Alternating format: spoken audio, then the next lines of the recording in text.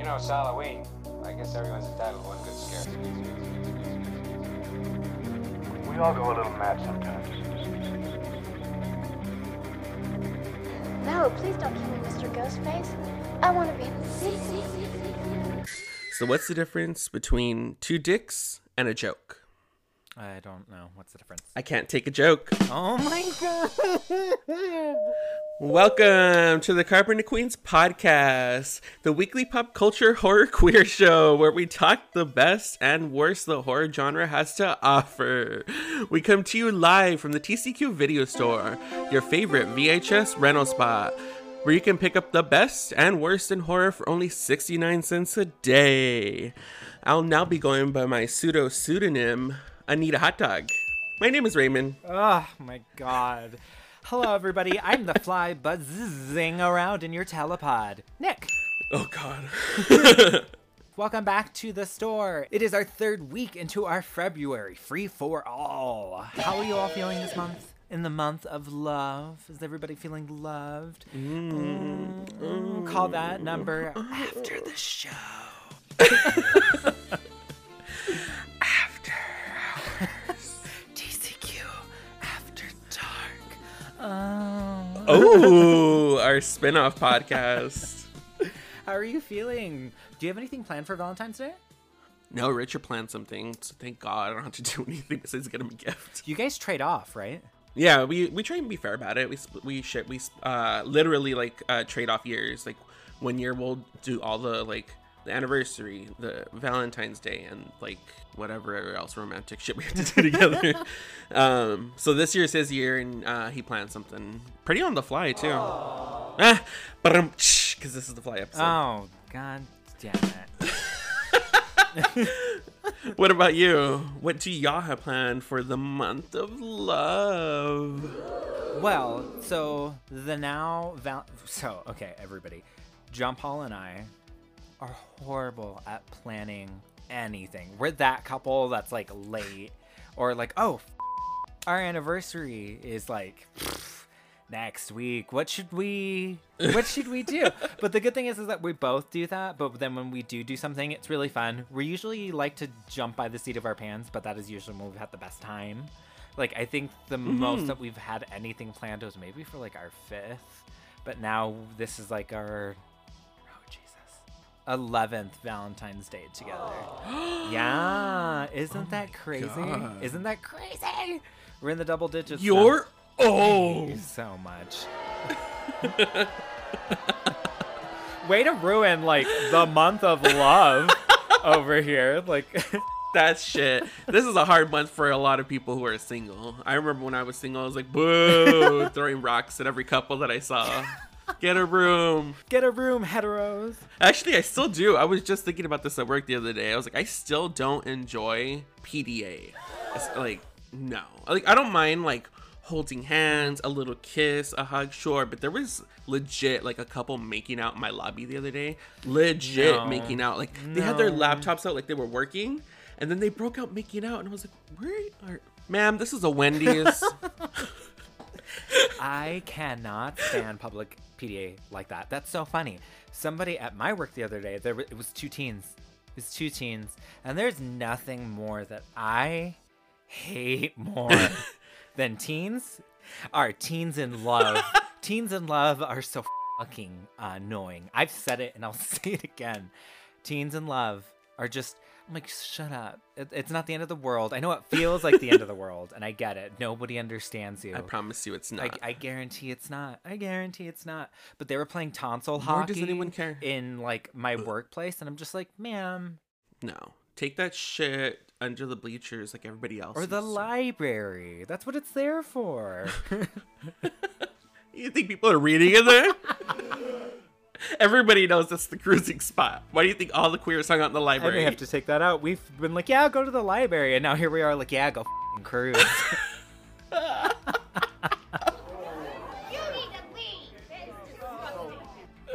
Are you ready for a science experiment gone horribly awry? To witness our ultimate 80s hunk, Jeff Goldblum, become a monster? This week, TCQ Video has received copies of the critically acclaimed body horror masterpiece, David Cronenberg's The Fly.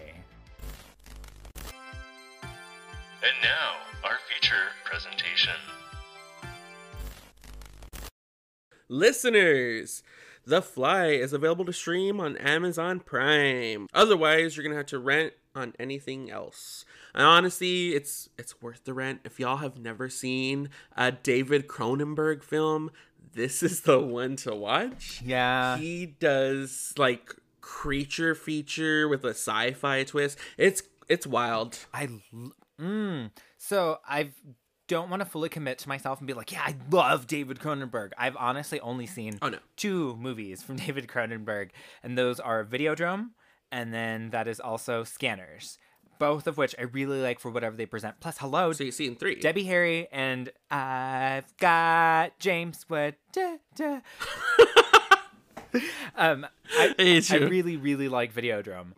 I guess I'm gonna spill the beans right now. I've never seen this movie until we put it on the podcast. No. I know. Really? I know. I'm not going to sit here and shame you because, honestly, this is the only David Cronenberg movie I've seen. I've never seen Videodrome. I've never seen... What was the other one you just mentioned? Oh my god, Scanners!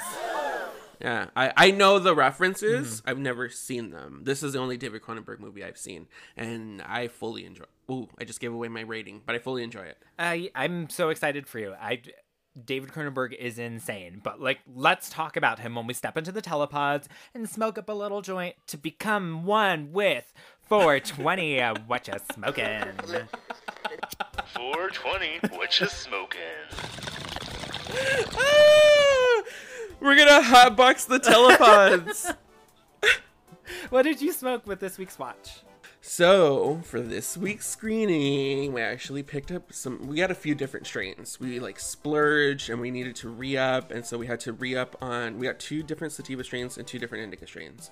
So this week, I needed a light and perky sativa to keep me, kind of focused on the wild ride that is this, hour 30 trek into...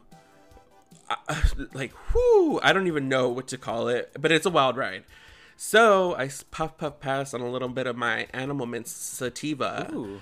She's light, she's perky, and now she's number 1. She's my sativa. She's Animal Mints. Ooh, that sounds really good. Is it actually minty, or am I just making that up in my head? Most of the time when they call these strains Animal Mints, Girl Scout cookies, gelato, I don't taste any of that. Really? Ever. I don't ever taste a difference, really. I can taste when something's a little fruity, maybe an undertone. But when they go off the rails with Animal Mints, what am I supposed to be tasting in that? I don't know. But it tastes good. It didn't taste bad. I got high. Is that what you're asking me? It did its job. I can't really relate to that just because I worked in weed so much that we are surrounded by so much and you're smelling so many different things. Mainly for me, it's not in the taste. The only time that I really taste it is if it, like you said, something really tangy, or if I put in some lavender or rose in my bowl. I really like doing that with stuff. The only time I'll ever pick it up is when I smell it before I burn it. And that's the only time. I don't have an incredible palate some people claim to have. But this week, so funny enough that we're talking about what is it supposed to taste like? I have Pootie Tang to smoke this week, and it is a sativa. Pootie Tang. I mixed it with a little bit of an indica just to make sure that it's a little balanced, because sometimes... You got the Rennie kind? Oh! I mixed it with Chem I-95, and both are beautiful together. I'm really, really stoned right now. But that's... Thank you. We love to see it. Thank you. We love to see it. I'll continue to do it. But before... I'll take every day. While we smoke the bud and puff pass, so we just disclosed, both of us have never seen this movie. I'm kind of gagged that we both haven't. I thought at least one of us... No, I have. You haven't. Oh, you haven't seen a David Cronenberg. I said this is the only... Yeah, this is the only David Cronenberg movie I've seen. Funny enough, I saw this as I would say a child, an adolescent. My mom, your grandma, she loves to watch anything and everything under the sun. Yeah. She will sit there and watch almost any movie except for gory, extreme horror movies. How did she watch this one then? I have no idea. I just remember that it was on TV and she was watching it. I want to say I came in about halfway when I began to watch it the first time, when he was already like starting to go mad and starting to deteriorate. And I was like, what is this? And so I sat there and I kept watching and I just saw it get worse and worse. And I was like, oh my God. And I can't remember when was the second time I picked it up and watched it thoroughly. But that first introduction was just like, oh my God. And that's probably why I've never touched another David Cronenberg movie. Because that shit really fucked me up. Because I was pretty young when I watched it. And it's not that like gore or like body horror does anything to me. I know it does something for you, but it's more so the like sci-fi kind of body horror mixed with this story, this kind of love story that got to me. It was really fucked up. I wasn't ready. I'm gonna fully disclose right here and right now, I watched this with headphones on, and whenever I watch things with headphones on, I'm really immersed because I am stoned out of my gourd when I watch these movies. It is As one should. As one should. The mixture of the weed and the story and the headphones, I wept. Tears. I was not ready for Gina Davis to serve it to me. Miss Gina Davis. Miss Gina Davis. We finally get to talk about her. Miss so Gina excited. Davis can serve it up. She can serve it up. You know what? Let's just Love Gina Davis. Let's skip and keep going, and let's just talk all about her when we find out on the VHS special features how this movie was made. The Fly was released August 15th, 1986, with a runtime of 1 hour and 36 minutes. It is rated R, and everybody, this moves so fast. I was also not ready for how fast this movie moves. So fast, bitch. It moves so fucking fast. I got whiplash. I think the reason why I enjoyed it so much is that it cut all the fat. There's no fat on this movie. It is like you need every single version of what it's serving it to you. Cut and lean like Jeff Goldblum's body, bitch. My Jesus. It's so unfortunate because you're just like, eat it, ow. But then it starts becoming this thing that is nightmarish. Before it gets to the thing, it's so good.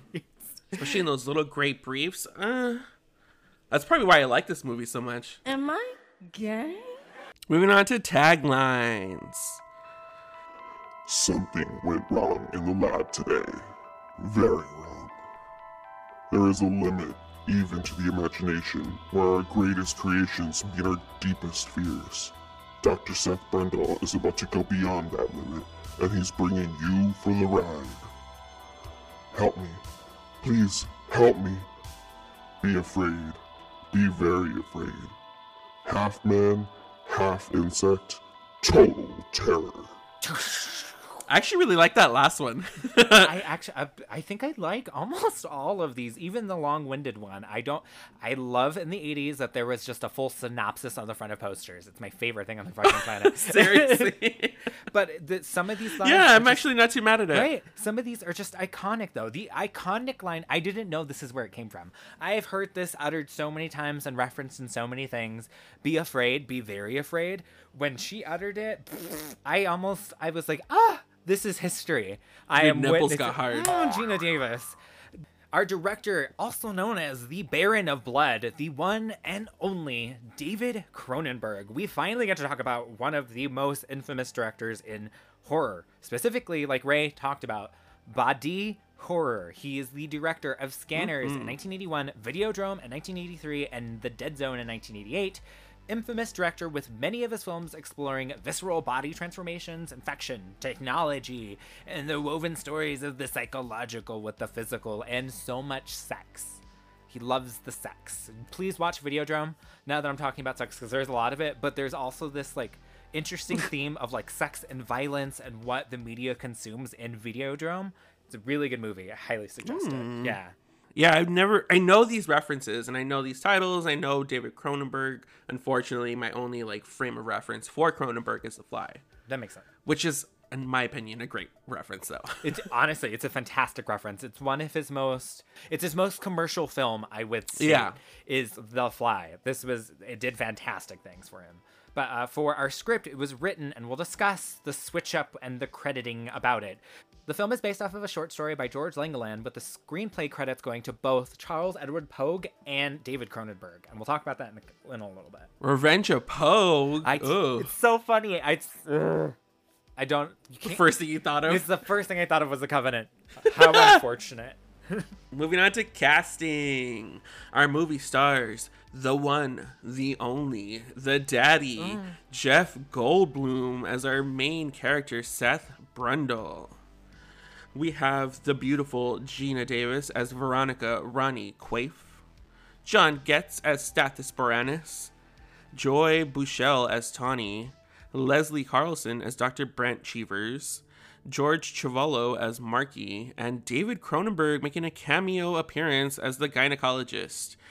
I didn't clock that at all. Well, he was also he had a mask and glasses and the full garb in the whole thing. This cast is fantastic from the 80s. I also just have to mention that Jeff Goldblum and Gina Davis were dating at this time, and Jeff was the one that suggested Gina for this role. And, oh, really? Yeah, Cronenberg actually didn't think that she would have been good in it, but she came into audition. He was like, "Oh, never mind. I'll shut the hell up." I really like this cast. This cast is really fun. It did not know that it is so small. I didn't know that. Oh yeah. This cast is a quiet, small. It's honestly, this is probably a play that could be done with 4 people, and then that's it. Oh yeah. Did you know this got turned into an opera? Oh god. It got turned into an opera that Cronenberg directed. No way. Yes, that is insane. I saw clips and see pictures of it. I'll send it to you. It looked beautiful. I'm a sucker for monster stuff on stages because I always want to see how you do it. I want to see how are you going to present it. So I think this would be great to see. I wouldn't know what they're talking about. I agree. I'm always curious to see this works in film because there's editing and lighting and all that stuff. But if you're going to do this live on stage, I'm curious to see how you're going to pull this off. I know. Hello, Jeff Goldblum. Love. Gina Davis, love her in not only Beetlejuice, but one of my personal favorites, A League of Their Own. For Thelma and Louise.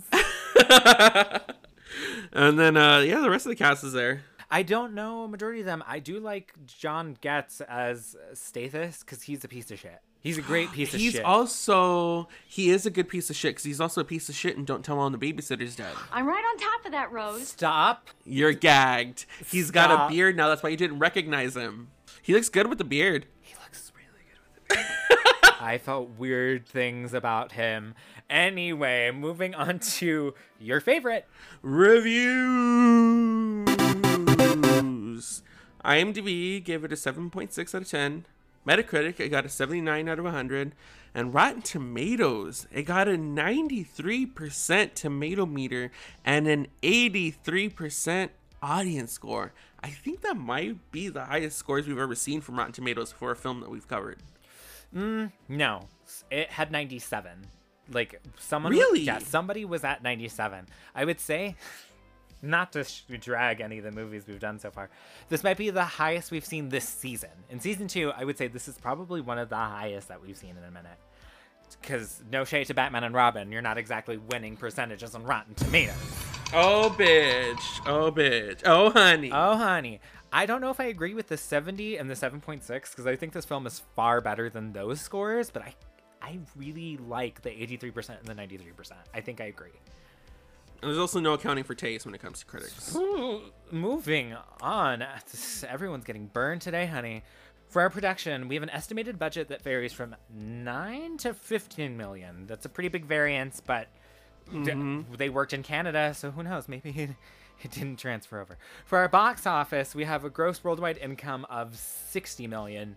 That's a pretty big hit, especially for the 80s. Oh yeah. I mean, if you're even on the high end, if your budget was 15 million and you earned back 60 million, that's well over your twice, if not 3 times your budget. Not only that, this is an Academy Award-winning film in terms of its makeup. I cannot. Ooh, my nipples are already erect. I'm so excited to talk about the goddamn makeup. Yeah, because these are all practical effects, bitch. So good. Moving on to script. In the early 80s, the classic sci-fi horror film The Fly was brought up for the idea of a remake. Charles Edward Pogue was approached to create the script. He and co-producer Kip Oman approached 20th Century Fox with a pitch for the new film. At first, the executives were enthusiastically on board. That is until the first script came in. They were so unimpressed that they immediately withdrew from the project, and even after negotiation, producer Stuart Cornfield found a way for Fox to distribute the film, but financing would come from somewhere else. I hope you're going to be gagged from where, because I was gagged. That financing would come from a very unlikely source, comedic legend Mel Brooks. His production company Brooks Films agreed to finance the film. However, Brooks would leave his name off of the credits to not confuse the viewers into thinking it would be a comedic flick. Gagatandra again. Excuse me. I was not ready for Mel Brooks to be what I freaking love. The producers, I know I probably shouldn't, especially with today's PC, but Young Frankenstein as well. Young Frankenstein is one of my favorite comedies from the 70s. It's such a good movie. Didn't he also do like Spaceballs? He also did Spaceballs, Blazing Saddles. He's amazing. Blazing Saddles. He's hilarious. He's fantastic at writing musicals. I was not prepared for him to be the one to do it. Backing a David Cronenberg body horror film, that's pretty gag worthy. It's very gag worthy. It's also very smart of him to be like, don't put my name on the bill because people are going to think it's a funny movie and they're going to be like upset when they watch what it is. Smart man. I'm just going to say that. Brooks read the script and believed they needed a new writer, so Pogue was dropped and a new writer was hired. However, again, the new script was also deemed unsatisfactory and Pogue was brought back on. So, oh my God. While all of this was happening, they were also searching for a director, and their first choice was Cronenberg. But at the time, he was attached to another film. Can you guess what that other film was? I honestly wouldn't even be able to tell you because I'm not familiar enough with... So, and to your credit, the film that he was originally attached to eventually went to a different director, but that film that he was attached to at the time was the Arnold Schwarzenegger vehicle, Total Recall. Imagine a Total Recall with Cronenberg. That would have been insane. But when they brought on a British director, Robert Bierman, all seemed well until tragedy occurred and Bierman had to drop out due to his daughter's untimely death. After this incident, Cronenberg was eventually brought back on because Total Recall eventually just dropped. He agreed to sign on as director if he was allowed to rewrite the script.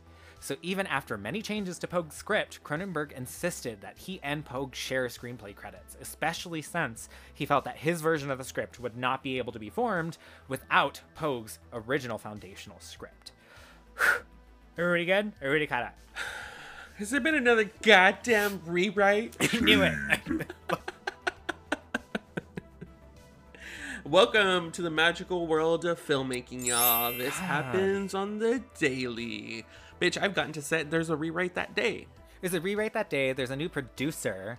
Who was that guy? I thought I worked with him the other day. Nope. Oh, say goodbye to your director. They brought in a new director, too. I've only worked on a project that did that once, and I was gagged. It was my first time doing that, and I was just like, okay. Oh my God, the girls are fighting. The girls are fighting. I'm probably going to have to bleep it, but it was when I worked for so like this isn't working because the guy wanted to do like a goth character in the commercial and they were like, no, and they cut it. I'm going to have to bleep everything. Like I can't state their name because I signed a waiver, but like I was just like, because I was signed on for, I think 2 days. First day there was that director. By lunch, bitch, he was gone. They're like, he's pitching some radical ideas over here. We need to get him off the For set. a commercial. It's a big brand. You can't deviate from a big brand like that. You can't deviate from what they already set out. This is true. This is time and money, and you're wasting my time and my money. I get it. Exactly. But wow. Wow, that's a lot of rewrites and passing of the torches. However, I have to say, this is another case of like Jaws, where it's like, this shouldn't be working, but what is given is, oh my God, I have a lot to say about this script. That's all I'm going to say. It's giving. It's giving. Moving on to production. One of our favorite things on the planet is 80s practical effects. This film is nothing short of milestones for the world of special effects. The Academy Award-winning makeup was designed and executed by Chris Wallace, who we mentioned in our Gremlins episode. Ding! He was also the creature designer for that film. Wow. Coming from a Gremlins background, I'm already impressed. Oh, I know. Oh my god. The giant puppetry alone in that one. This is just... They still hold up. I don't give a what you have to say to me. These still hold up. I'm still reacting in ways that you want me to react to, and that's all credit to what is shown on screen. Mm-hmm. That is insane. I agree. They still hold up because the effects are so well done. The writing is done well as well. And then the music, it still makes you... It still envelops you into this world of Cronenberg that he creates with his films. Mm-hmm. And the majority of this film takes place in one apartment complex. We have other places we venture to, but the main source is this one area. And let me move forward before It's not even an apartment, bitch. It's a lab. We finally get to talk about an evil... It's not even an evil lab. I'm so excited. We finally get to talk about, like, a scientist laboratory. Like, this is so exciting. I was waiting for it. The laboratory. The designs took 3 months to create. For the transformation, it was broken up into essentially 7 stages, with Goldblum spending many, many hours in the makeup chair to be turned into these horrific designs. And the stages are as follow. The first 2 stages were simple and subtle, with the rash-like skin, sores, and tiny little fly hairs. By stage 3 and 4, wigs with bald spots and prosthetic teeth and prosthetics covering Goldblum's gorgeous, beautiful face were utilized. Stage 5 was our first full body suit. This also included Goldblum wearing distorted contact lenses. And it's so subtle, I don't know if you'll notice it, because you are looking at literally everything else on gorgeous George Goldblum's bate. But it's so disturbing. It's so disturbing. By stage 6, the final, quote, Brundlefly was created. This included a full body cable and rod-controlled puppets. By the final stage, a giant puppet of the mortally wounded Brundlefly telepod fusion creature thing, which was also dubbed the, quote, Brundle Truth and Brundle Thing. The 80s were wild, especially with practical effects. This was just the age of special effects teams really going for it and really using some creative methods to create this fantasy on screen, essentially, because I couldn't tell you how they created these effects, but goddamn, are they believable and are they horrifying? Yes. And it just continues to get worse and worse and worse.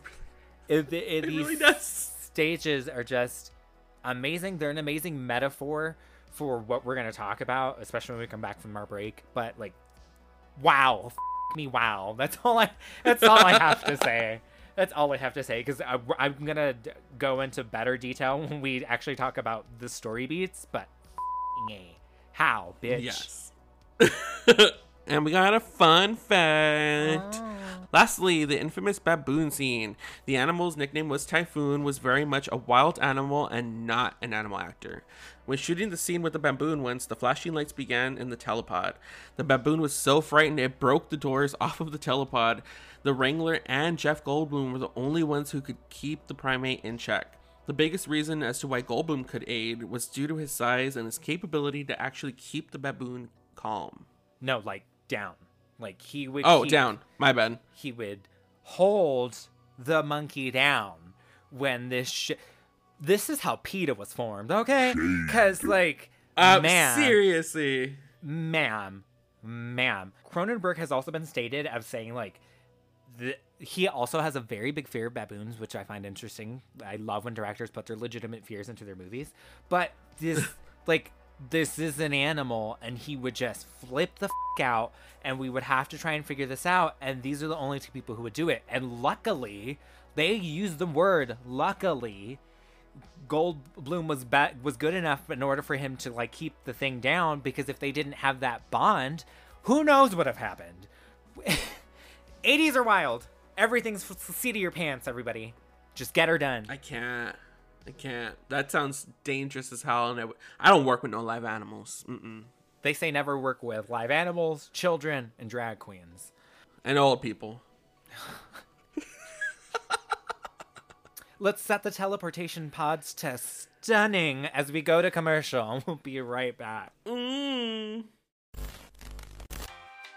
right back after these messages.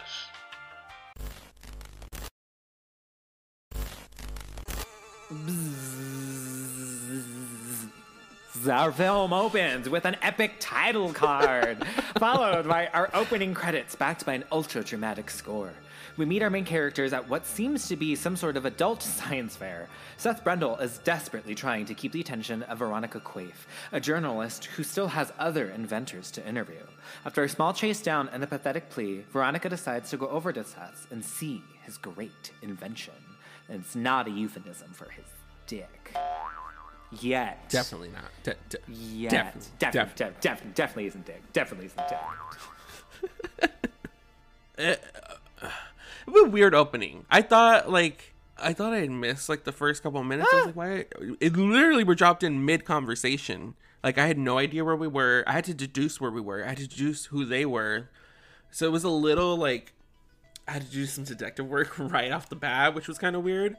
But this movie just like it jumps in on a situation and it just goes for you, because from this moment there's no explanation and we just move forward from here on out. There's no backstory whatsoever. I'm so glad that we're talking about a story that started this way, because we have you have conflicting feelings about Excuse me.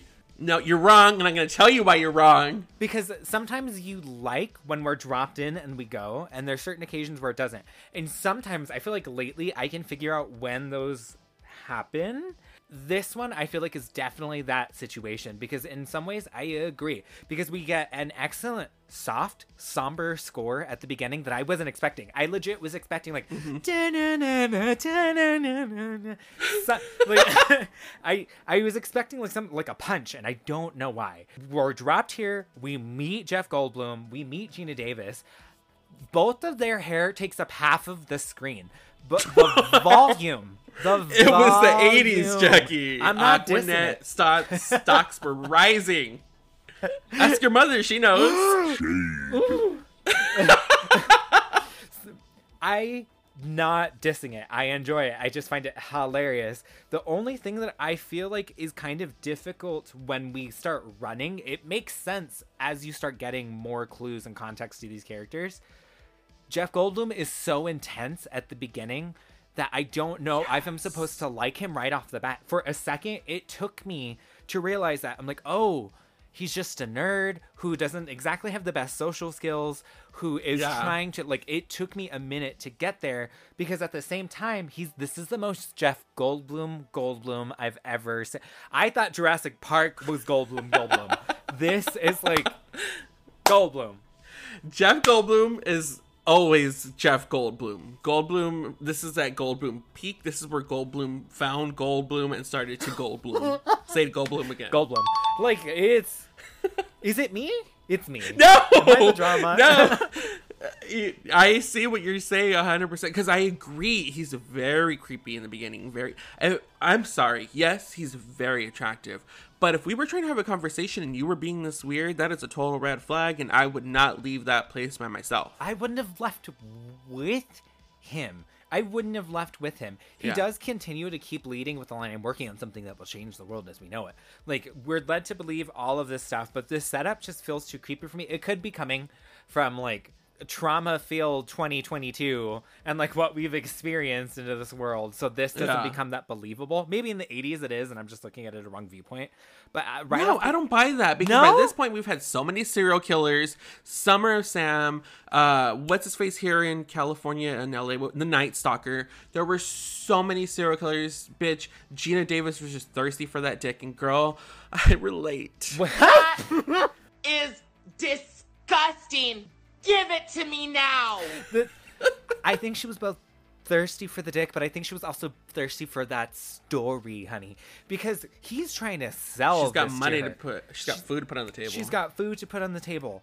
I feel like I needed to start there. They're like, I don't know how I feel about this character, because as it progresses, oh my God, I love Seth Brundle as a character. I love Ronnie. I love Ronnie Veronica, as a character. but Ronnie. Ronnie. I like both of these characters a lot. And from the jump, I'm on board with Gina Davis. Like, no, for me, like, no matter what she does, she can steer me.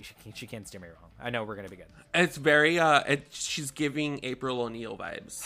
You just couldn't wait to sneak in an April O'Neil reference. Hello, the jumpsuit. Come on.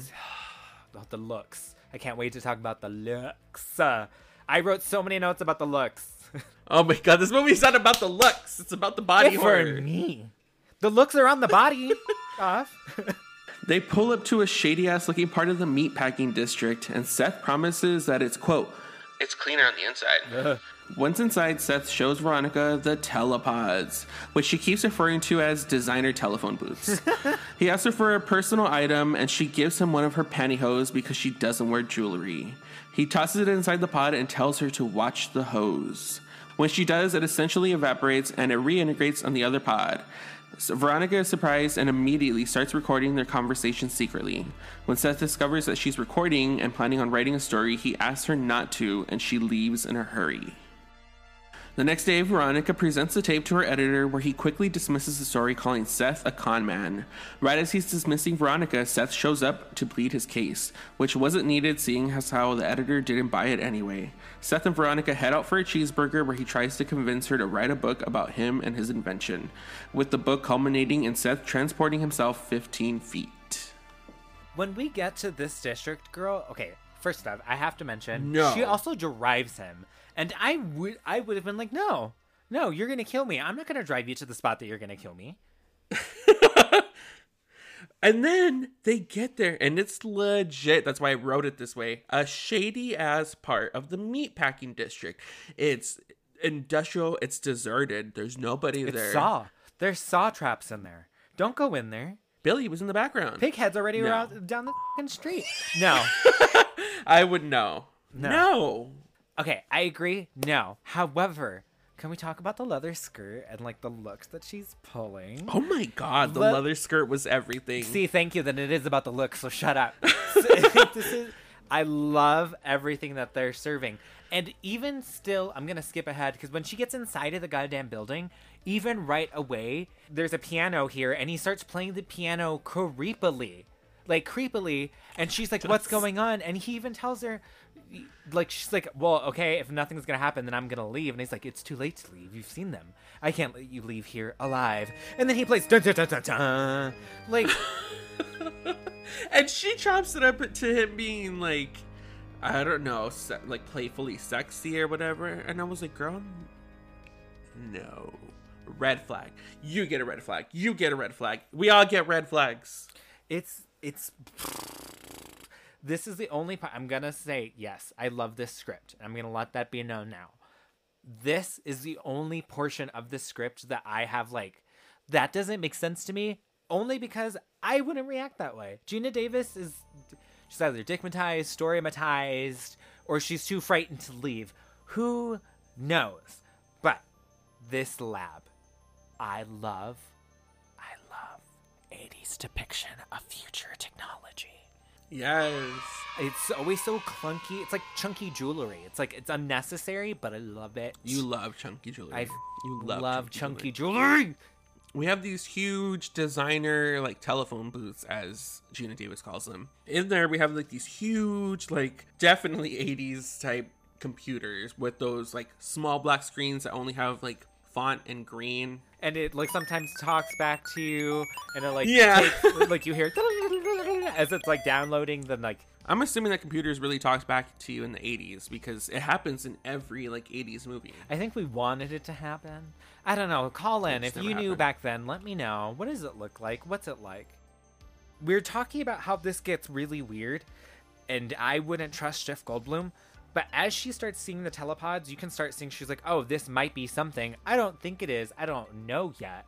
But she's willing to she's like, I don't know about these pods, but I want your pod. I want your pod and my telepod, so let's make pods. This, like, panty scene is the hottest, not sexual thing I've ever seen. Yes. Yes, I agree. Like, it's so hot. Good for them. Good. I'm like, if this is your, like, not even, like, this is you flirting, I can only imagine what your sex life is like. That's a really good way of putting it, because I almost wrote, when I was doing the story beats, I almost wrote down that she did it sexually, but she didn't do it sexually. There was nothing sexual about it, but it was a sexy thing to do. It was, I don't know, I had conflicting feelings about it.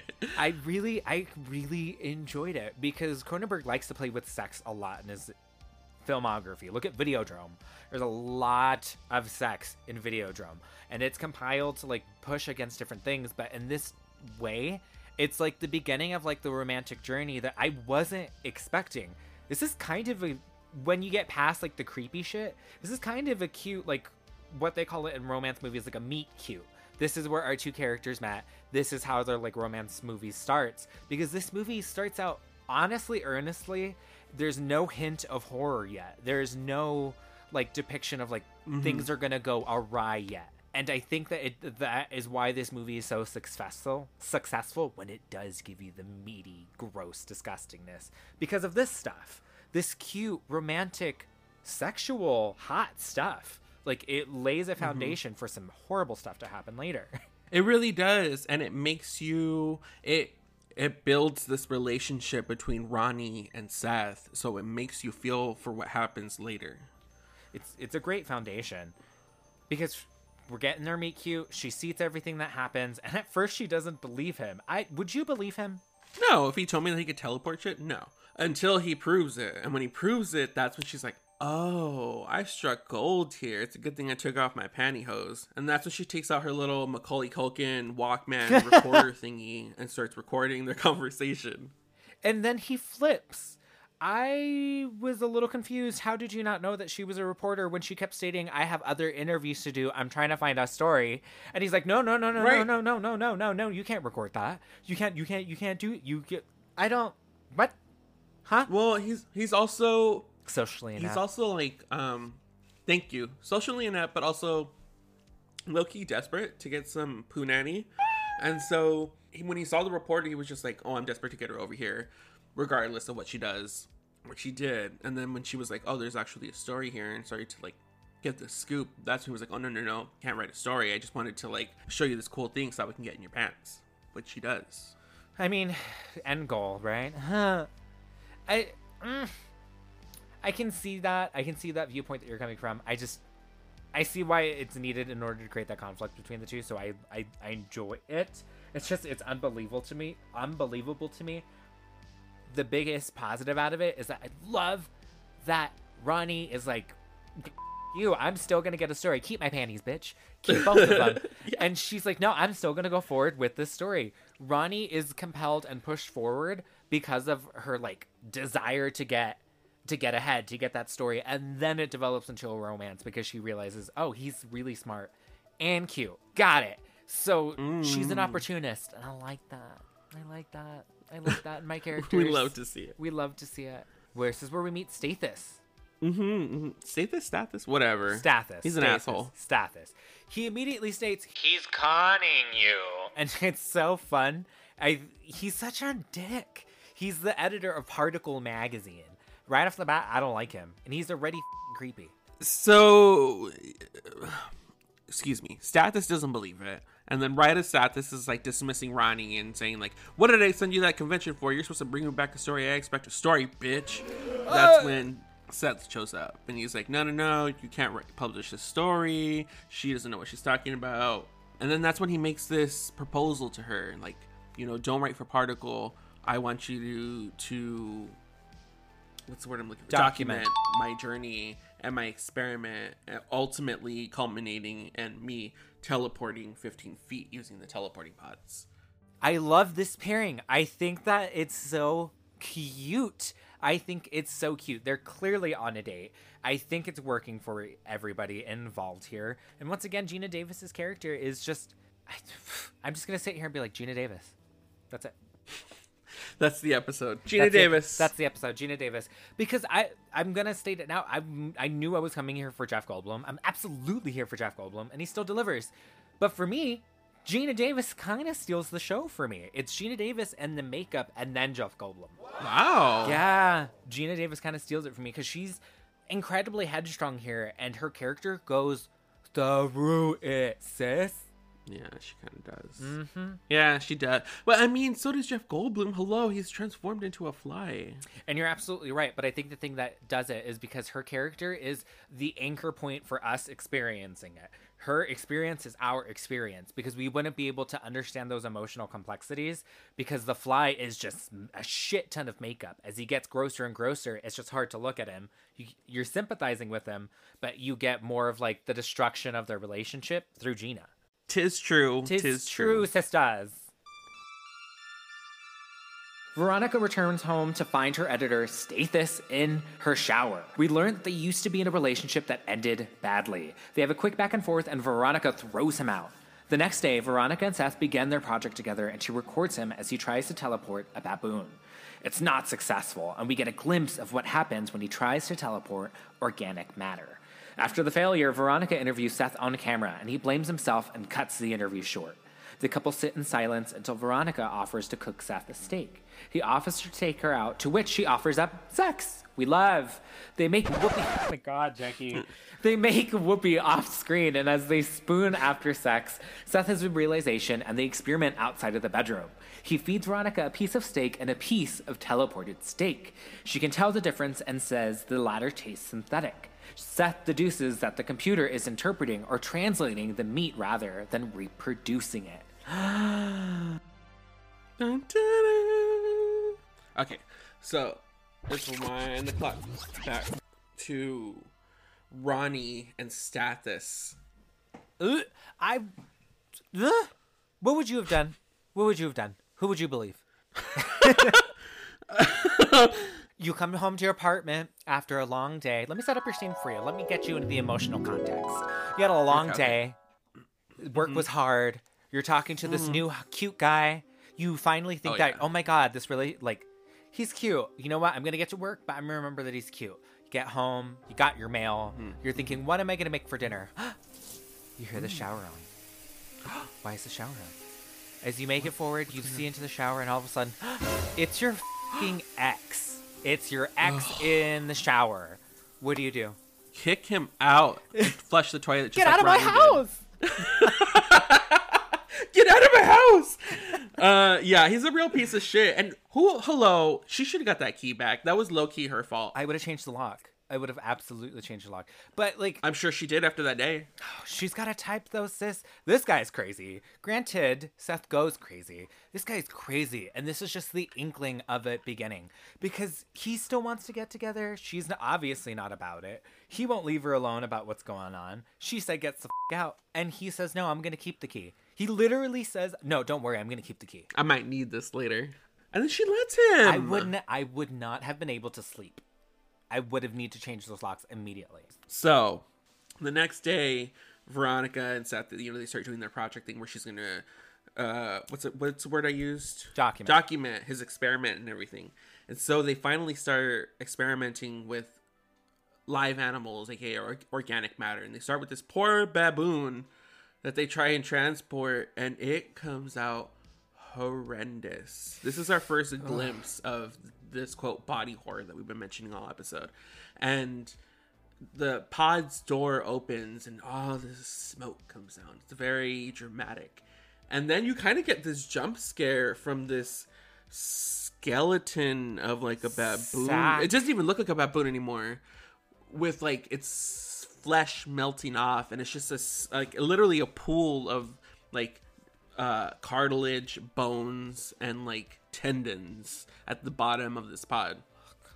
Okay, everybody. So we mentioned a few weeks ago, body horror for me is a lot. I'm praising Videodrome, but it took me 2 watches to get through Videodrome.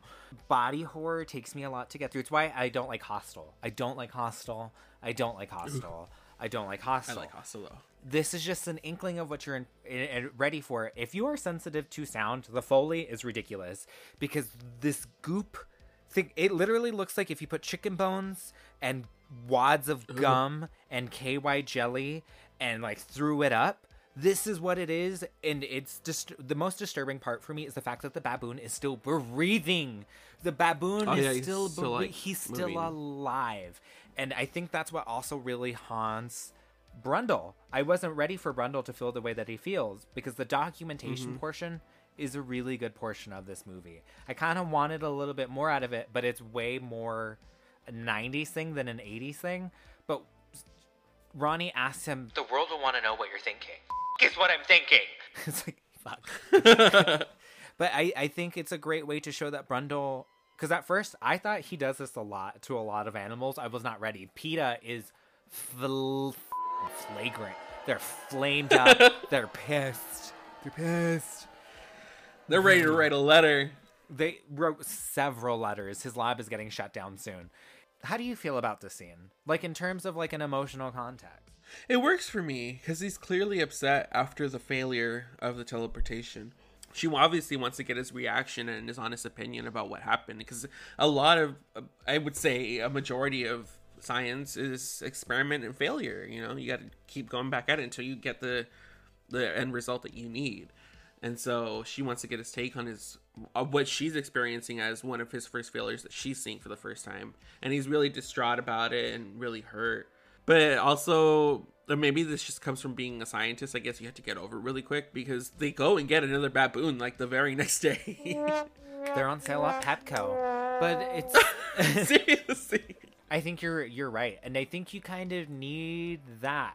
And that's what I kind of stress about the puppeteering at the end of this, because all of that magnificence just doesn't work if you don't have an attachment to it. Like The Thing.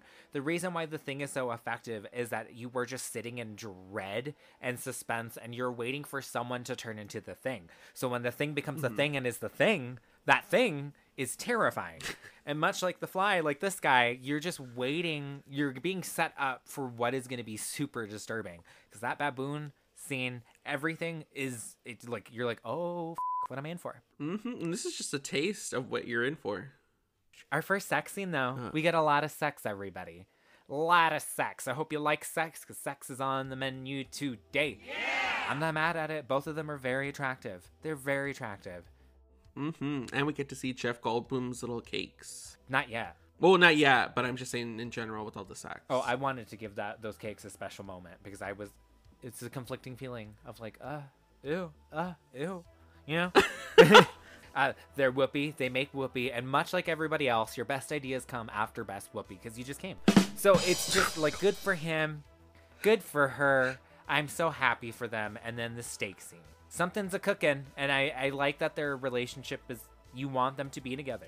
I want them to be together. Yeah, they're definitely setting up this. Love, romance, whatever relationship type of thing going on. And I ain't mad at it. If I were working with Jeff Goldblum, I would totally just gargle his balls. Oh my god. My god. Time and place. Because we didn't talk about the before sex scene. Because she asked him, "Do you ever change your clothes?" Oh dear God, he has the same exact outfit, doesn't he? He's a hot nerd who doesn't know he's hot. That's like winning the lottery. That is literally winning the lottery. That's a rare Pokemon right there. Oh yeah, so the steak scene. Hello, we got totally on a tangent. Yeah. The steak scene. He feeds Ronnie the teleported steak versus the non-teleported steak. She can taste the difference. Says it tastes synthetic. Don't really know what that tastes like, but sure. That's when he realizes, he's like, oh, like it's not reproducing it, it's translating it. Like it's interpreting, teleporting it, right? What it thinks. Yeah, interpreting rather than just like transferring it or reproducing it.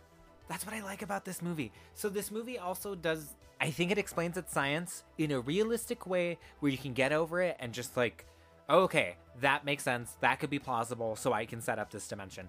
Because Seth also states that he didn't technically invent everything from it. He's just a businessman who's really good, who's really f***ing smart. He takes parts from this person, you make this for me, and this is how we're going to develop the teleportation pod. Which also adds, like, a credit to him of, like, him being reckless. Like, he's not just a scientist who only thinks by the numbers. He's still, like, emotionally driven and driven by, like, money and stuff. So I really like that from Brundle. But I think it's the cutest thing that he's inspired and he's off to work because he's inspired by the woman that he falls in love with. And this just like sets them up for like a cute beautifulness. And it's like, if you didn't know anything about this movie and you just came into this movie, you're not ready for this cute relationship to get really bad. It's like The Notebook on like heroin. Not heroin. It's wild. I will say that. Veronica leaves the lab and goes shopping for a new jacket for her new boo. She runs into her ex, Stathis, at the store, and they have a heated public argument. Back at the lab, Seth is successful at transporting a baboon, and the couple celebrates. As they celebrate with champagne, Veronica proposes going on a holiday, and Seth asks if they're having a romance. Ronnie confirms his feelings, and they seal the deal with a kiss. As the couple continues their night, Ronnie finds a mock-up of a cover of Particle magazine with Seth and his invention on the cover. Ronnie hides it from him and tells him that she will be stepping out for a few hours. Ronnie confronts Stathis in his office where they have an argument, ultimately ending in Stathis asking Ronnie if they could stay buddies. Back at the lab, Seth is spiraling when he figures out that Stathis is Ronnie's ex-boyfriend. He vents the baboon as he downs a bottle of liquor. He decides it's time for human trials and strips off all of his clothes and hops into the transportation pod. He fails to realize a fly has made it into the pod with him, but the transportation seems to go off without a hitch. Oh, can we talk about Stathis being like, I told you Stathis was a creep. Now he's super mega creep on another level. Stayed the night, followed her, and then outside of her place of work, followed her to the store, and then I think my favorite part, he's like, "Oh, you're here. Oh, I should have known you'd be here at this store." As if he didn't follow her. No, but he's full of adamant about it. She's like, "What are you doing here?" "I followed you." And he's like, "Oh, that would look good on your little boyfriend." He's just so jelly. It's so jelly. He's lime green jello and he can't even stand it. Yay, Jennifer's Body reference. It's Psychology today, my ass. I'm finally onto something. I'm finally onto something big, huge. What? His cock? I'm just like, oh. She should be so lucky. He is plucked and plenty. Do you think they were still messing around before this, or he's just delusions of grandeur? I don't think that they were messing around anymore, but I do think it was very much a case of, if I can't have you, nobody can. Oh, it's so creepy. Listen, everybody, if this happens to you in real life, besides the fact that report it and make sure that you stay far away from him, is the fact that Ronnie's like, F you don't tell me what to do. I'm still gonna buy these clothes. Thank you so much for my new boyfriend. She's like, "You're not ruining my retail therapy day. I just got dick down and it was great. It was so good that I'm buying him a jacket, a leather jacket, a very nice leather jacket." Your outburst just bought him new shoes. I love it. That is the best revenge. That is the best revenge. And then finally, success. The baboon is transferred. Everything works. Yes, my telepods work. Crash lightning. It's alive. It didn't die. I love the celebration. This scene is the cutest. I love that line. I'm so glad that you put it in the breakdown because I think it's the cutest thing. Is this a romance we're having? Is this what it is? Yeah, it could be a romance. I think it's so nerdy. It's so cute. It's so cute. I stand 5 It's cute. It's very real. Like when you're in the beginning stages of a relationship and you're feeling all the feels and you feel those butterflies and you're like, is this what we're doing? Is this for real? Yeah, it's really cute. And this is these beats are very important for their story later to make you feel for what they initially had planned for the relationship until it goes horribly awry. You're right. I think that's what it is. It's so real. And I don't know if that's just them being fantastic actors or the fact that they were dating at the time and that gave it another level because it's so stinking cute. It's so stinking cute. And then of course it's ruined immediately. Immediately, it's ruined by Stathis being a f***ing creep again. Besides the fact that he dropped it. I know he dropped it off personally. I know he didn't send that through FedEx or anything. He's like, nope, I had it. I was here. I was in the neighborhood, and I thought I'd drop off this to you. District. Seriously. But it's her line of, I still have remnants of my old life on my shoe, and I need to scrape it off. I I'm a sucker for it. It's cheesy, and no, I like it. I think it's so cheesy, and it works in the imagery. I'm a nerd. Oh, so after he finds the mock-up of the cover of Particle magazine, Ronnie hides it from him. She runs to Stathis and is like, what the f*** is this shit? You stay the f*** out of my life. And then Stathis is like, but can we still f***? And then she just like storms out. He's such a creep. Back at the lab, Seth finally connects all the dots and realizes that Stathis is Ronnie's ex, and he starts to spiral as any like insecure, nerdy person would do. In the new clothes that she bought him. It's really sad, in honesty. It's very relatable. You know, a lot of people spiral out when they find just the little inkling of news, and they just like pile up this whole fantasy in their head of what really happened rather than like finding out from the horse's mouth. Seriously, and he's compartmentalizing everything, and essentially the monkey's his bartender, and I think it's so funny. I love the comedic beat of the monkey just being like, it was funny because when he was talking, I was like, has he really lost it? And he's talking to himself, and then a camera moves to show that he's talking to the baboon. I'm like, oh, okay, we're still crazy. Okay, we're still crazy.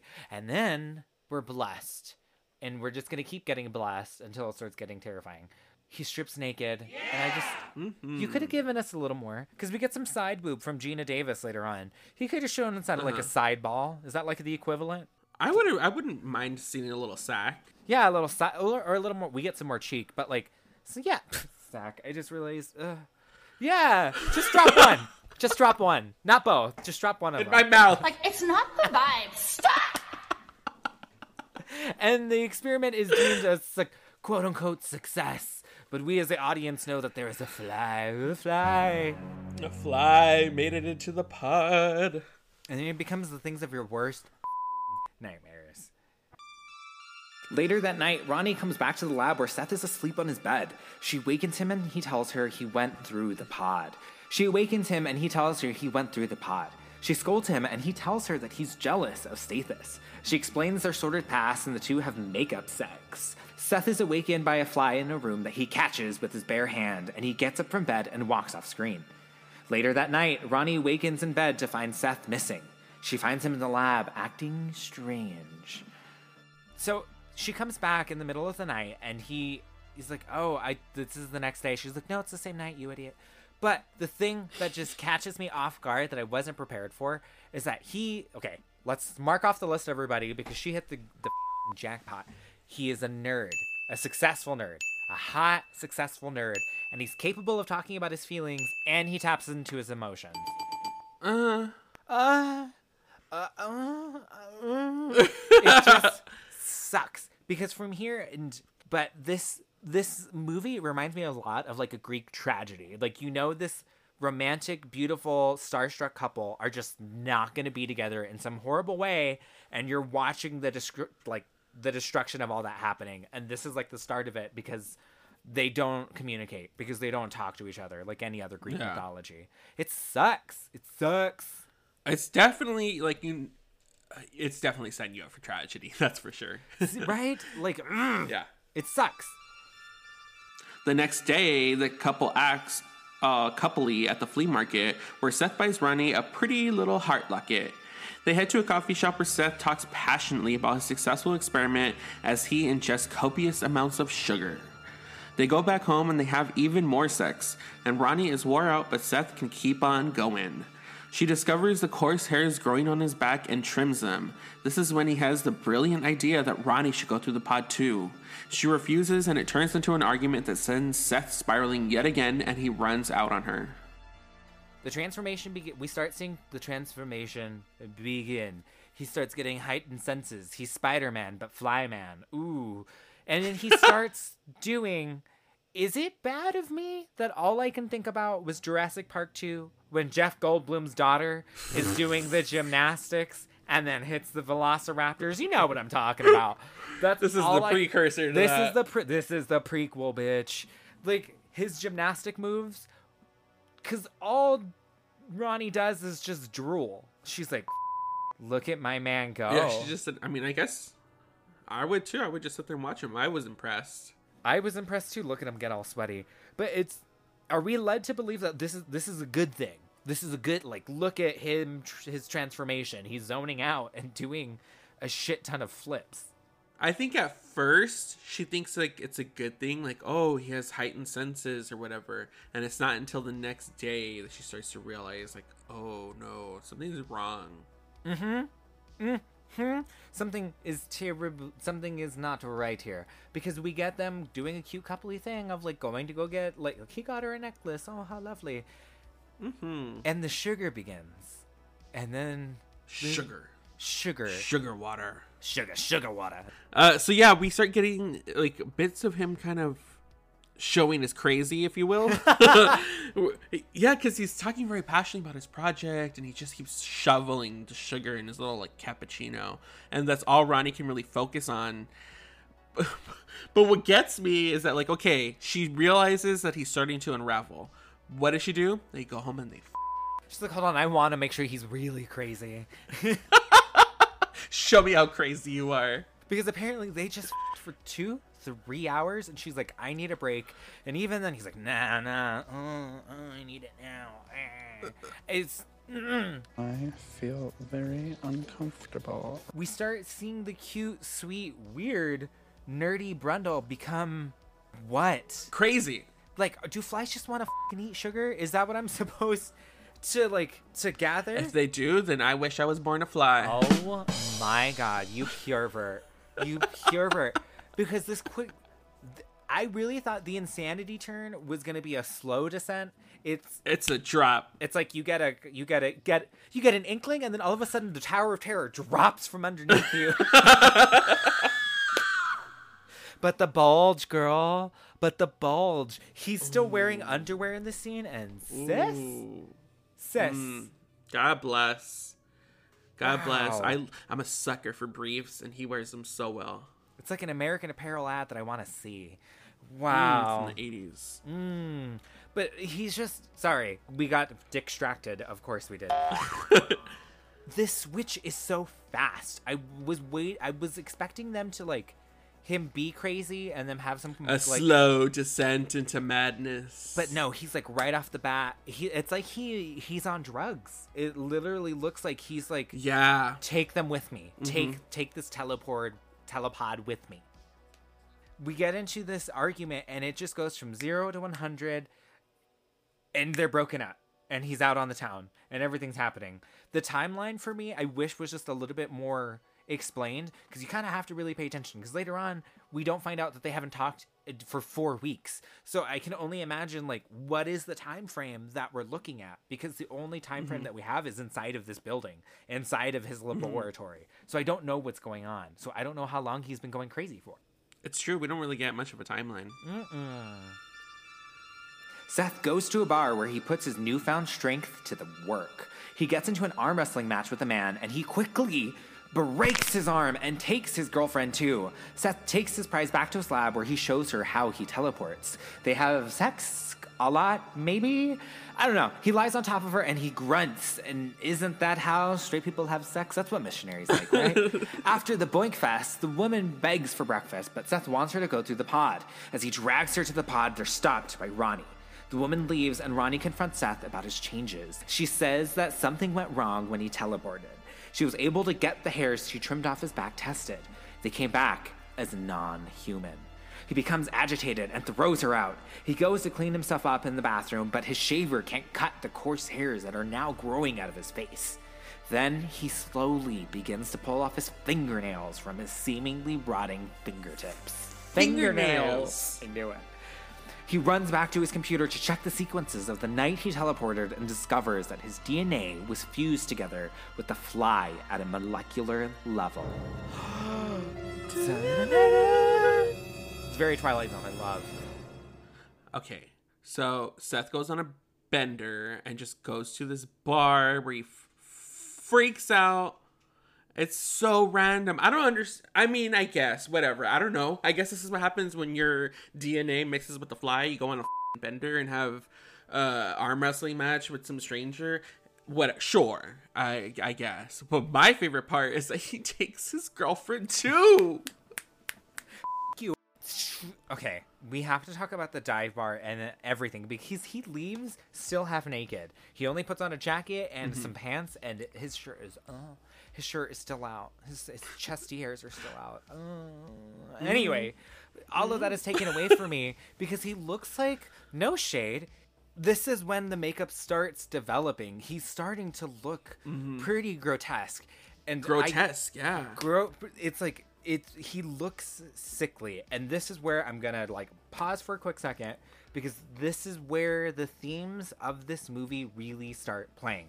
This movie, Cronenberg has stated that this movie is themes of aging and what happens to the body when we age and to the ones that we love and everything that follows. It's hit really over the head really, really well later on in a difficult scene, but this is when we start seeing it happen. This has also been alluded to it playing on the themes of the AIDS crisis, since this is 86, and this depiction of loved ones not being able to help those that are just dying in front of them. And this is the beginning of that. To me, that is the most frightening shit, especially when it continues further and Brundle just becomes so understanding that I am dying and I am so scared that it's happening to me and I can't stop it. That stuff hits hard, bitch, especially when it's in context of the AIDS crisis and also in just in the context of like, we are both getting older. I'm not able to do things that I was able to do when I was 18, when I was 16. This is frightening. It's showing it to you in an extremist weird way, like a Twilight Zone episode, and this is the inklings of that. When people start aging, no shade, I'm gonna say it again even though it might be shady, when people start aging, they kind of go through the midlife crisis and this idea of like I've got to prove that I'm still capable of doing all these things, and this for me is that he snaps the hand in half to show how strong he is. Wicked. It's so wicked. It's so wicked. That was totally wicked.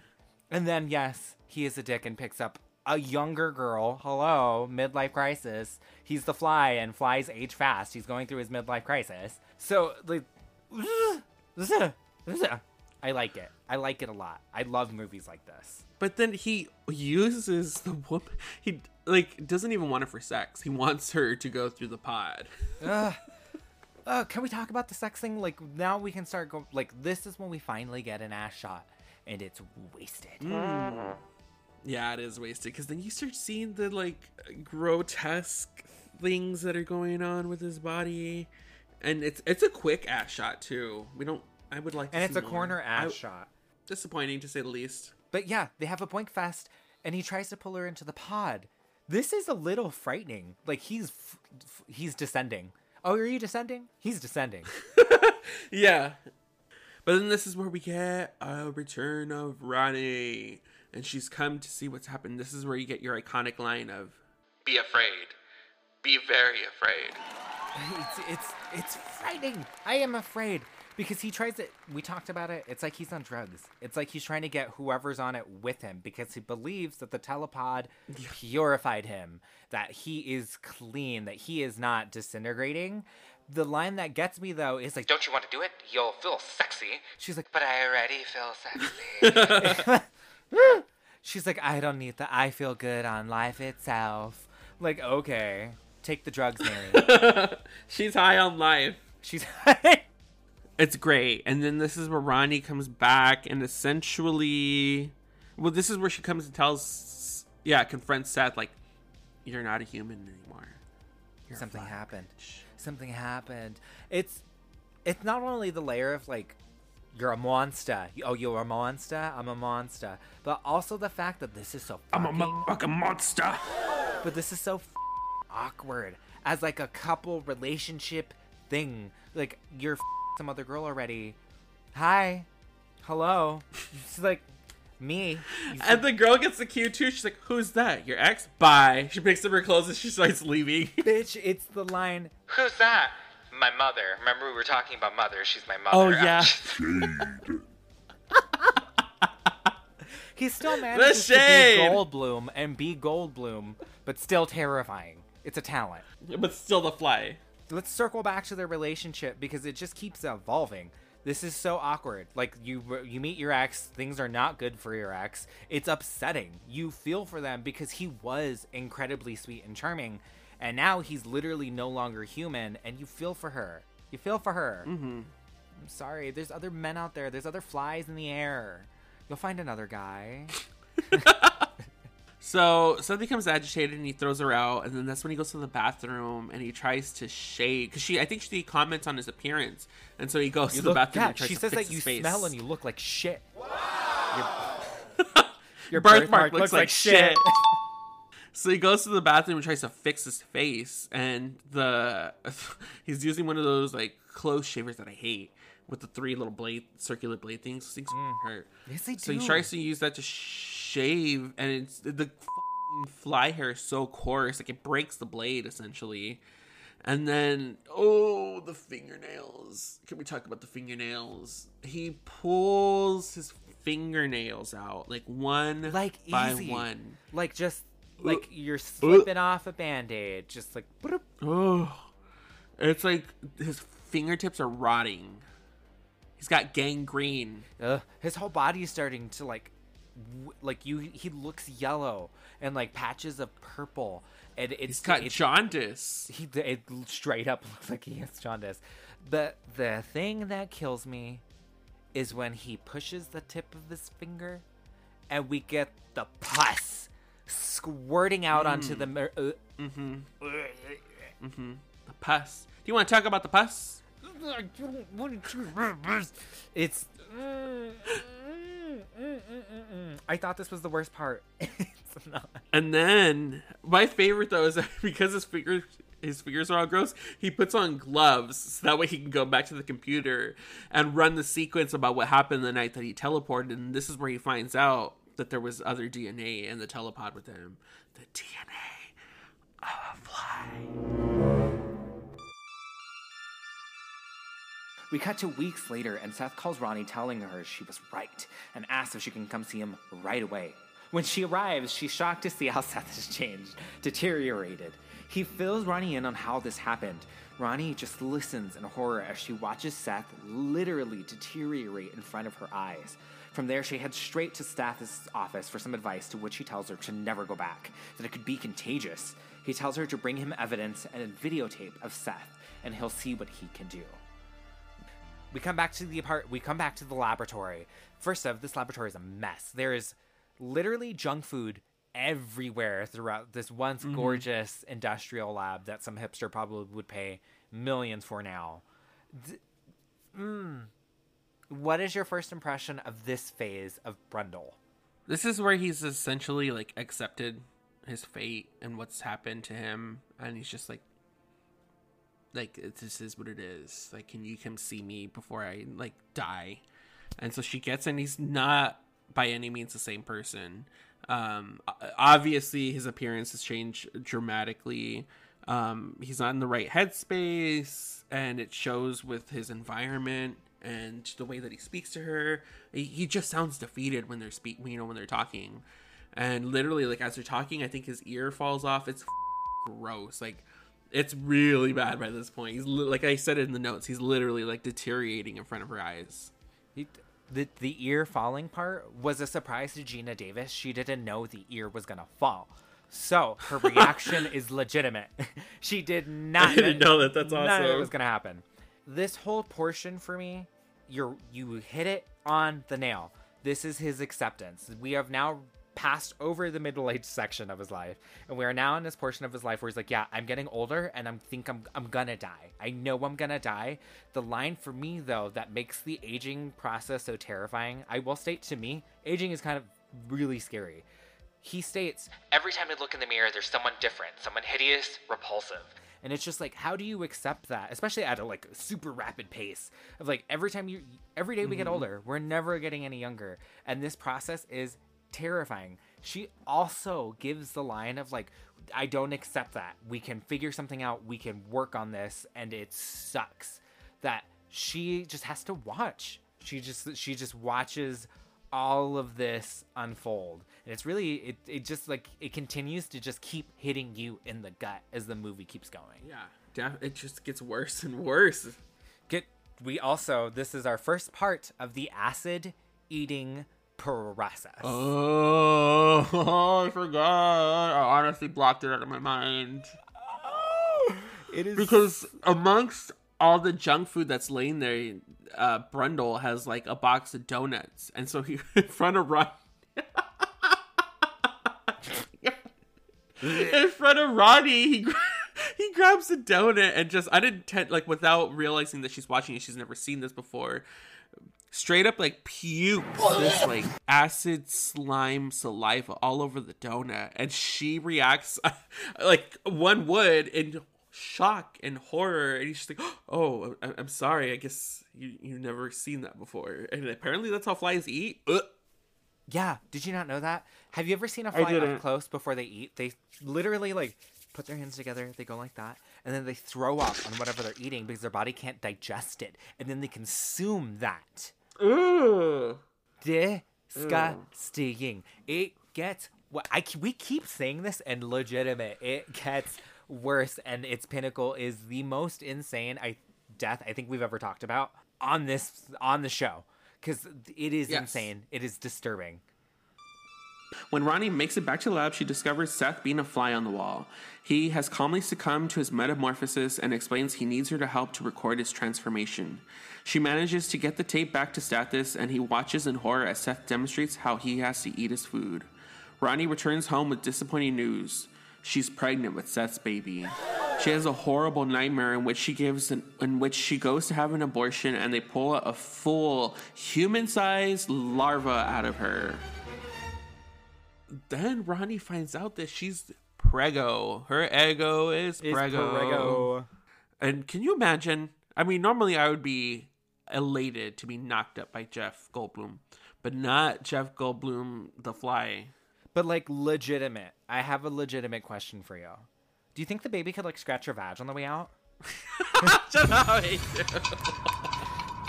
So I keep mentioning themes, and this is me geeking out. Hello, everybody. Welcome to this episode. They also mention pro-life and pro-choice options in the 80s in an 80s movie about a woman controlling her body and not wanting something inside of her. Because she straight up says, I don't want it inside of me, especially later. And there's constant pushback from other men, cis hetero men, telling her what to do with her body.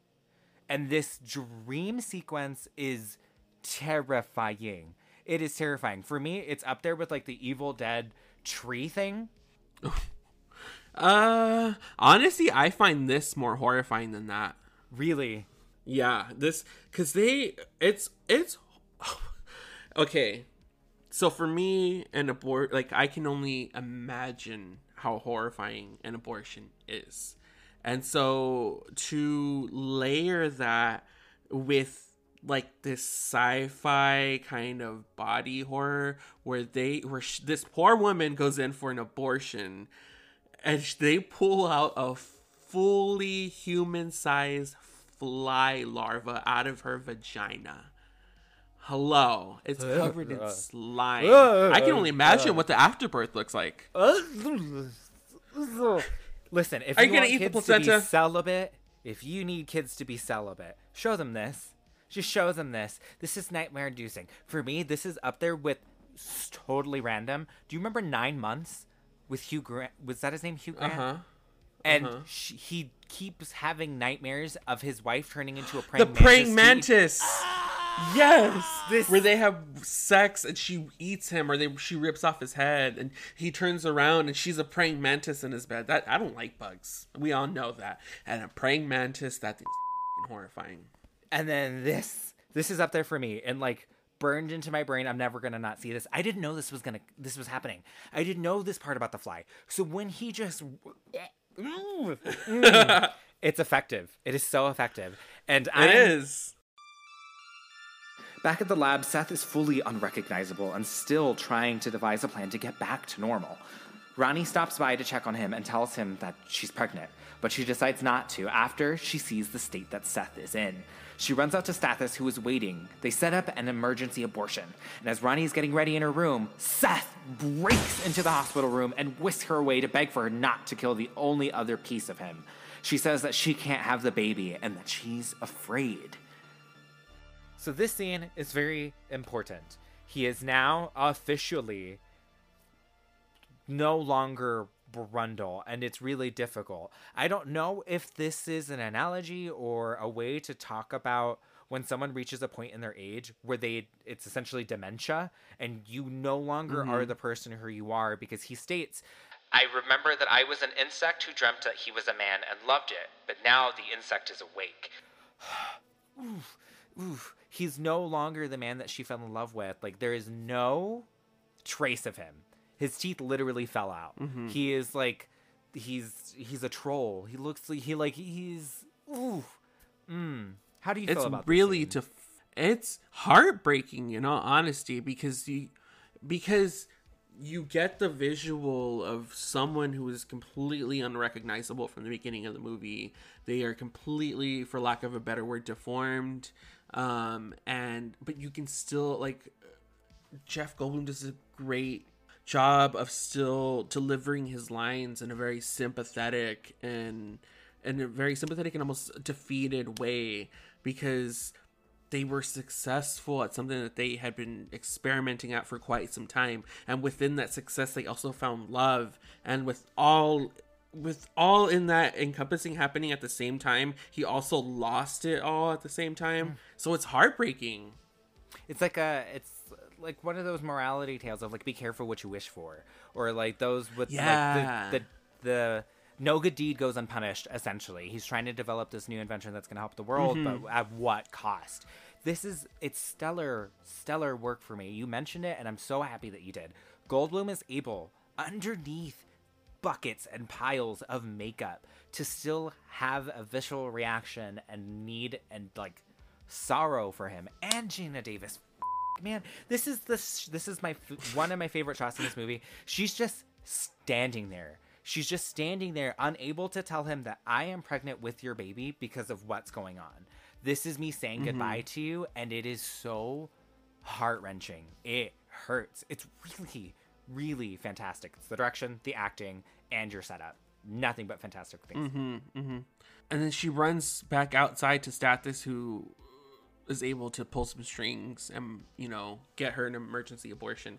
All while Seth is listening from the rooftop with his supersonic fly ears, and he can hear Hunchback of Notre Dame. Straight up. We forgot to mention, Stathis now can climb walls. He is now capable of having fly capabilities and literally climbing on the walls. Literally a fly on the wall. It's like a Nightmare on Elm Street. I really think they did the room, didn't they? Where they built a movable full room, because they get a shot of him going from one end of the wall, climbing the other side of the wall, and then just walking like it's normal. It's stellar. Physical effects. And it's really well done. I couldn't clock it. It's so good. Seth is listening from the rooftop of the meat plant. Whatever, his lab. And he hears that Ronnie is pregnant. She wants to have this abortion. And then this is where he follows them to the hospital and ultimately breaks into her room and kidnaps her to only, like, not to kill her or hurt her or anything, but to beg her not to have the abortion because it's the last remaining piece of him.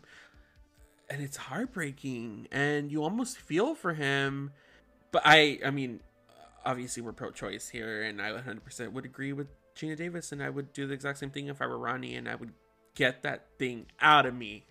She even gives the line, I want an abortion, I'll do it myself if I have to.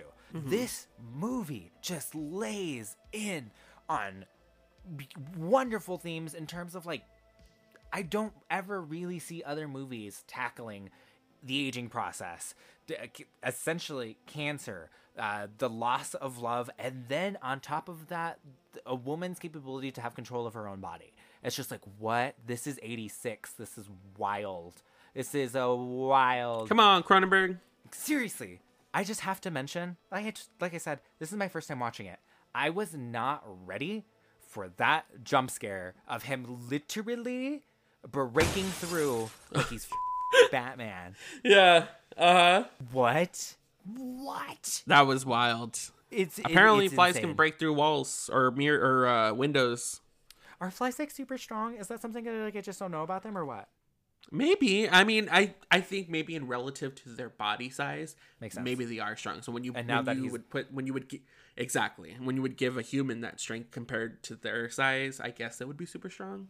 I don't care. I'm here for it. I am so for it. And you're right. It's still so heartbreaking. Back at the lab, Stathis makes his way in to wait for Seth to return. While he waits, he prepares by putting together his shotgun. He makes his way to the computer and sees what Seth has been working on, a plan to try to turn him human again.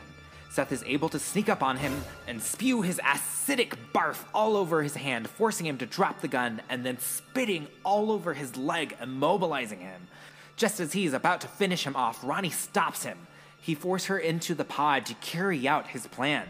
As he drags her to the pod, his skin is falling off of his body, looking less and less human. By the time he throws her into the pod, he is fully transformed into the Fly. He makes his way into the other pod as the countdown begins.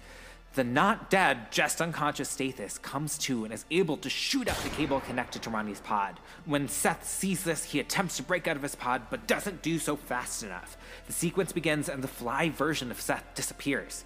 Stathis is successful in saving Ronnie, and she makes her way out of the pod. That's when the third pod opens up, revealing an even more decrepit version of the Fly. It begs Ronnie for it to kill it. She does so with a cry, and our movie ends. This finale is only like 10 minutes, and it's so intense.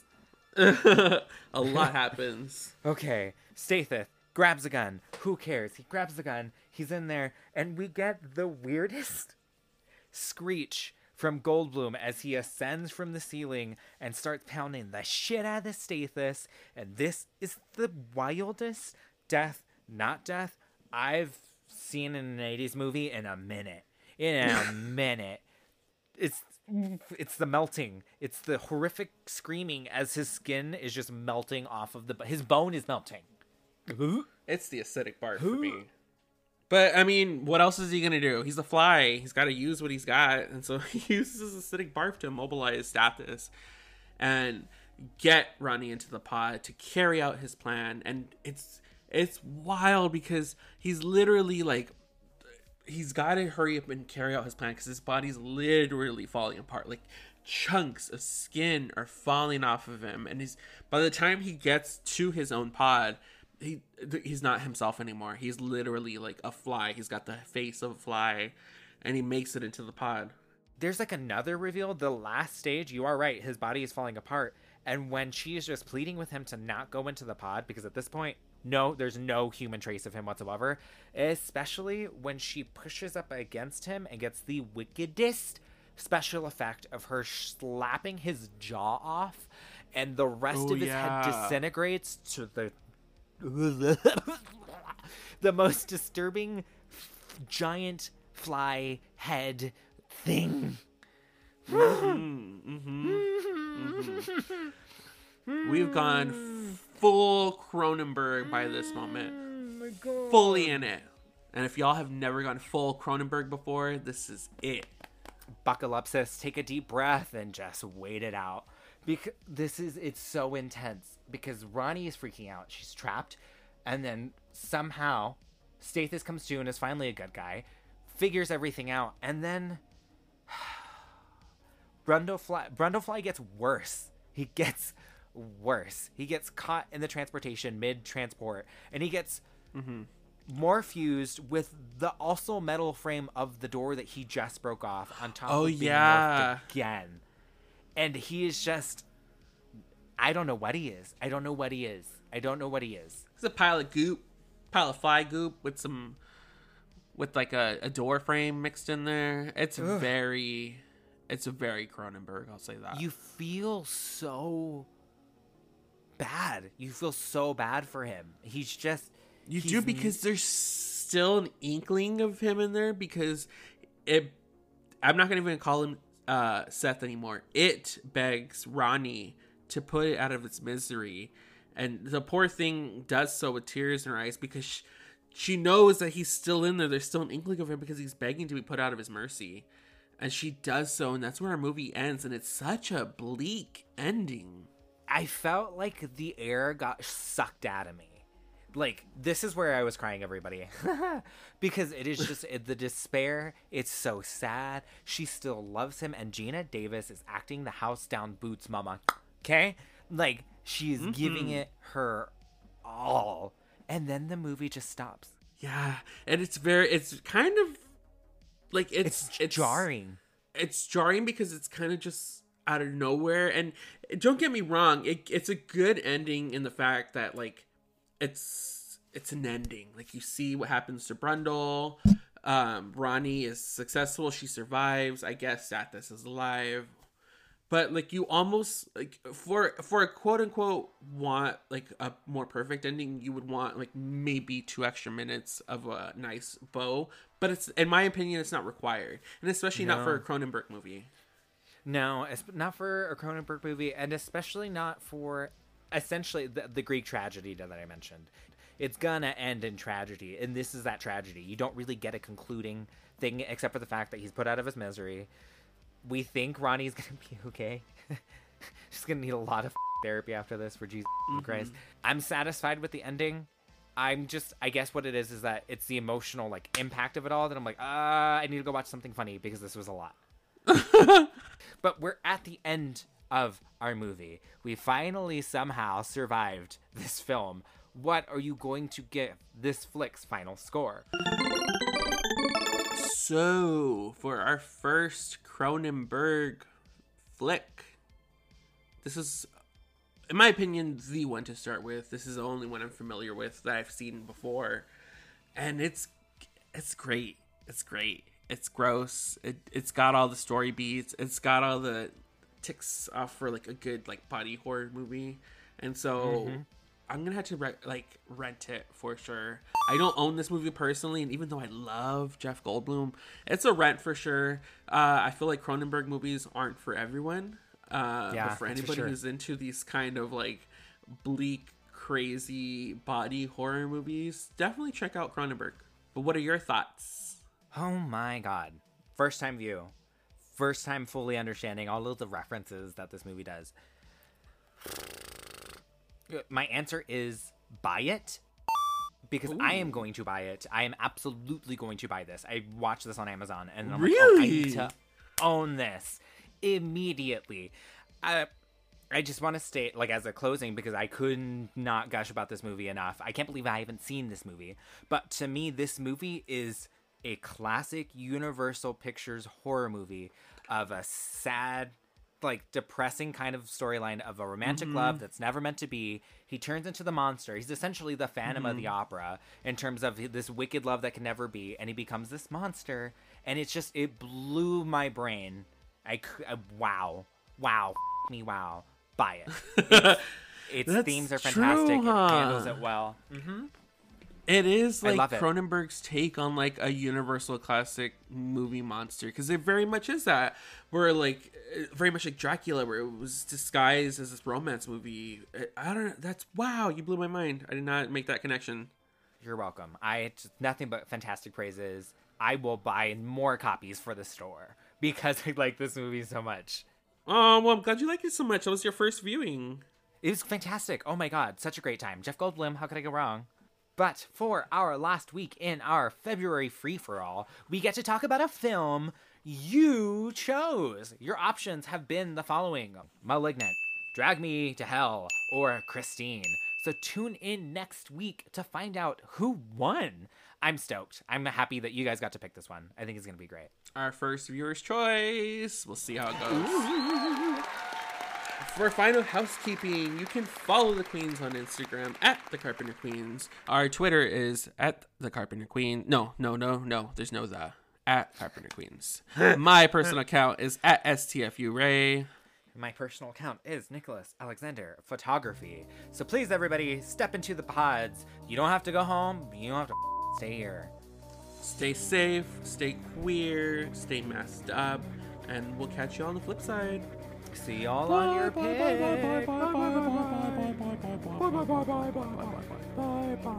Bye.